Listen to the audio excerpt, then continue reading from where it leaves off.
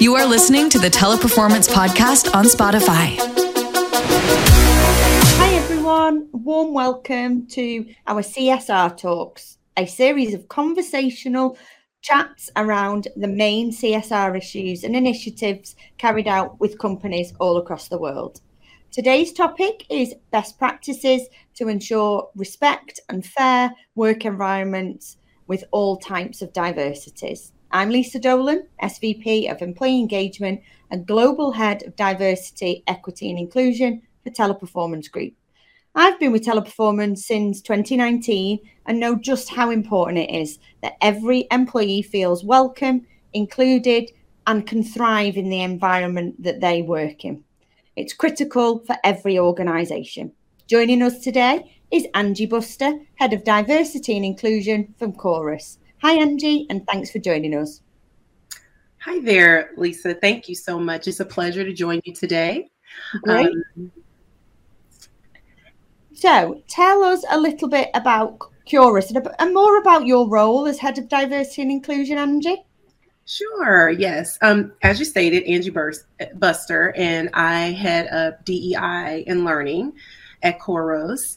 At Chorus, we do deliver top-notch customer engagement software and services for today's digital-first CX world.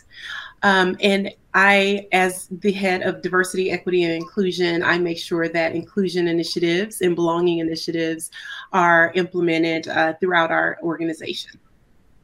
Great stuff, great. And with the pandemic and remote work that we're now in the new world, what are the new opportunities and challenges on diversity level, as recruitment is no longer geographically limited, is it?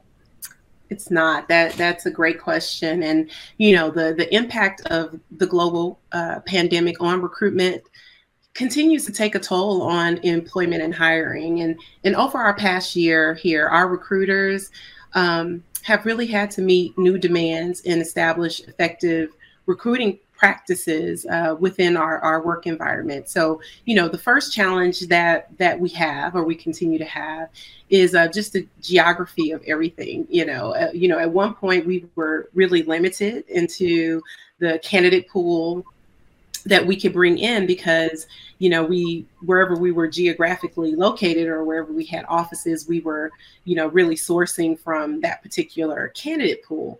But now, you know, now that we're more hybrid type of workforce, it does give us the opportunity to cast a wider net in, you know, from a geographical perspective in the United States, for sure, you know, look for folks everywhere. And that's been a really great thing. Also selection, you know, we want to make sure that we remove bias from our candidate experience. And so, you know, making sure that we have the right training and removing any type of preconceived notions. And that becomes a little harder too, just because of how we interact now, right? Without that face-to-face and personable activities, it's a little harder to mitigate, you know, from this little box that we're in. So we want to we put a lot of intention around training our managers, our hiring managers. And, you know, one thing that I operate off of is just, if you are an employee, if you are a hiring manager, if you're a recruiter, that means you're a diversity recruiter, right? So it's not one person's job to say, okay, Angie's the diversity lady and she's supposed to make sure we have diverse candidates. No, that's everyone's job to make sure that we have an equitable workforce.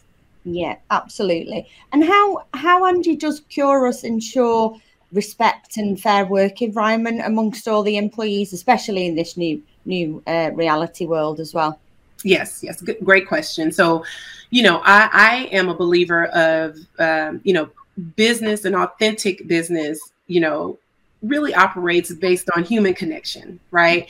And so at Chorus, we do look for creative ways to maintain and cultivate those relationships. You know, sometimes you have to be a little more intentional to create what I like to call the water cooler environment.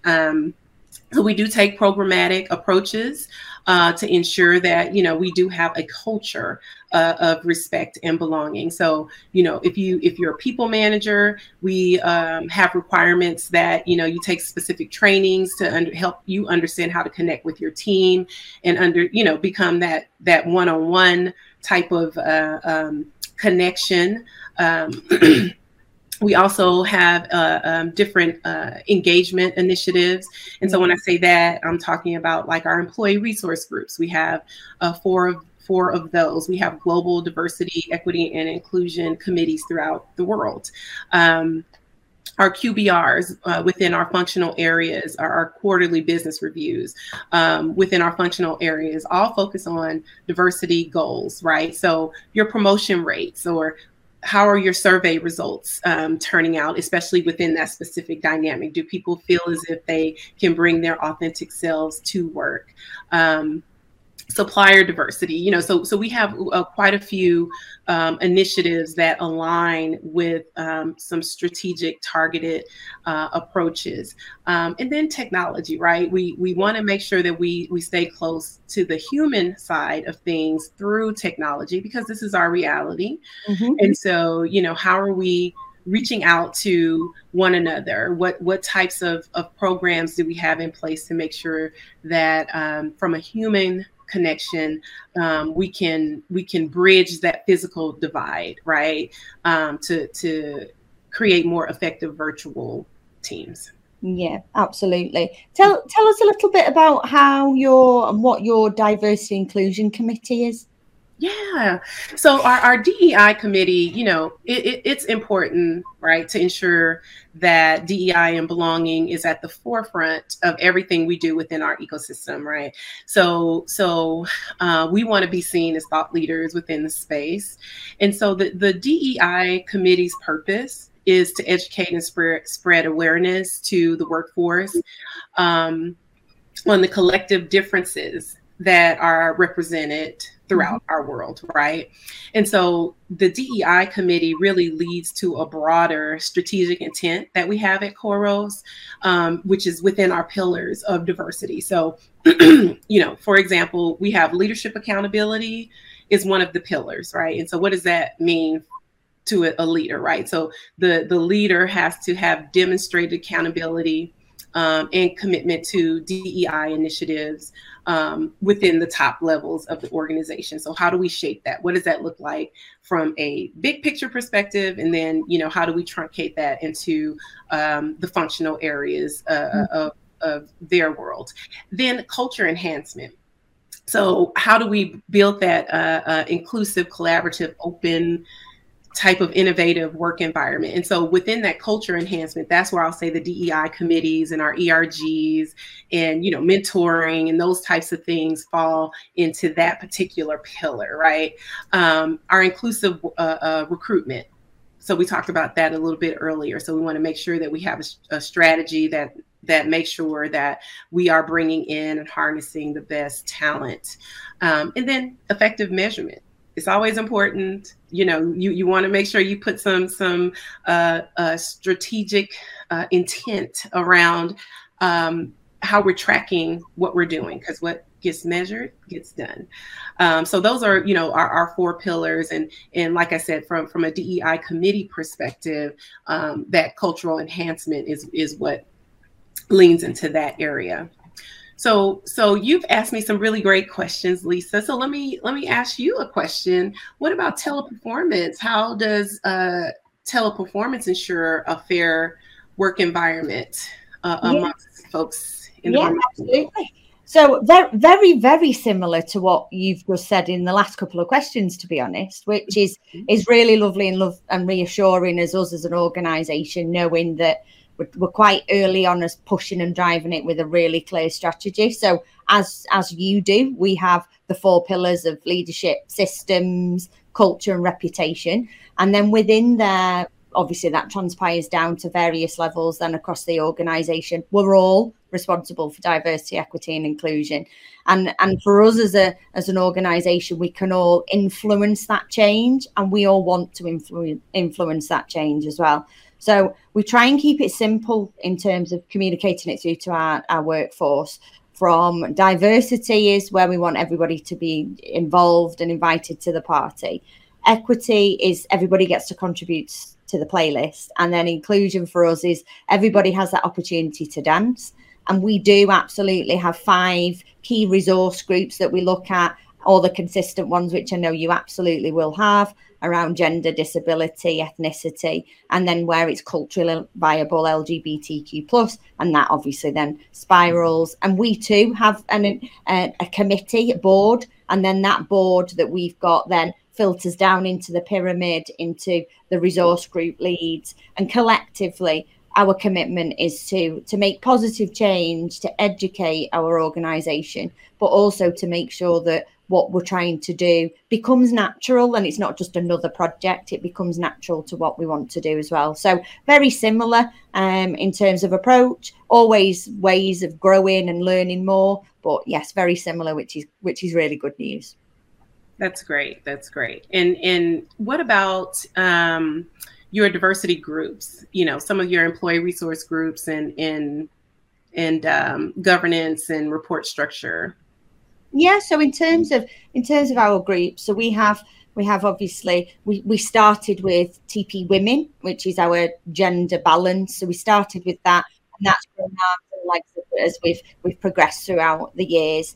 And the focus now is for all of the other resource groups for us to start to shape those to become the people's employee resource groups, and they get involved no matter how small or how great they want to. In terms of MI, we're exactly the same. We will track various MI levels based on our demographics of our staff where possible. And then we obviously then look and track how we're then improving upon that through all of our initiatives, programs, and so on. Got it. That's great. That's really good. And one more question, just about your best practice initiatives that you use to create inclusion and unity among your workforce, like especially in this digital world that we're in. Well, I think we all know it's been tough, hasn't it, for near enough coming up for 2 years now. And I think technology has absolutely been great to bring all of us together. We utilise platforms like Teams and Zoom more than we ever have done. And actually, it's created more of an inclusive workforce, because you speak to people all over the world, and so do our colleagues that you would never, and we probably never will get the opportunity to meet face to face. And we've done so much stuff from a community point of view, bringing people together to not feel isolated, especially minority groups, to bring them together collectively with people all over the world, which has been absolutely amazing. And sharing that best practice across our various countries that, as you know, we work in, has been a huge success. And we absolutely feel that we are one TP, and we've been brought together over the course of the last 12 to 18 months, more than we probably have in past years, sorry.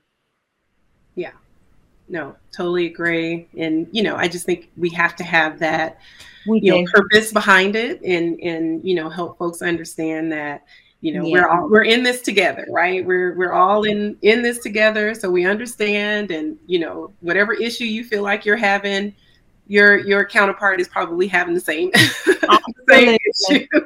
Absolutely. Yeah, definitely. Well, it's been an absolute pleasure today talking to you, Angie. Thank you so much for sharing your thoughts and also sharing the answers to the questions that we've asked you today. I'd like to thank everybody for listening today as well. And again, please reach out to us on LinkedIn. We'll be happy to share or answer any questions that anybody may have. Thanks so much for your time, and have a great day. What about you? How did you like it? Go ahead and share this podcast. See you later. Teleperformance on Spotify. Feel the connection.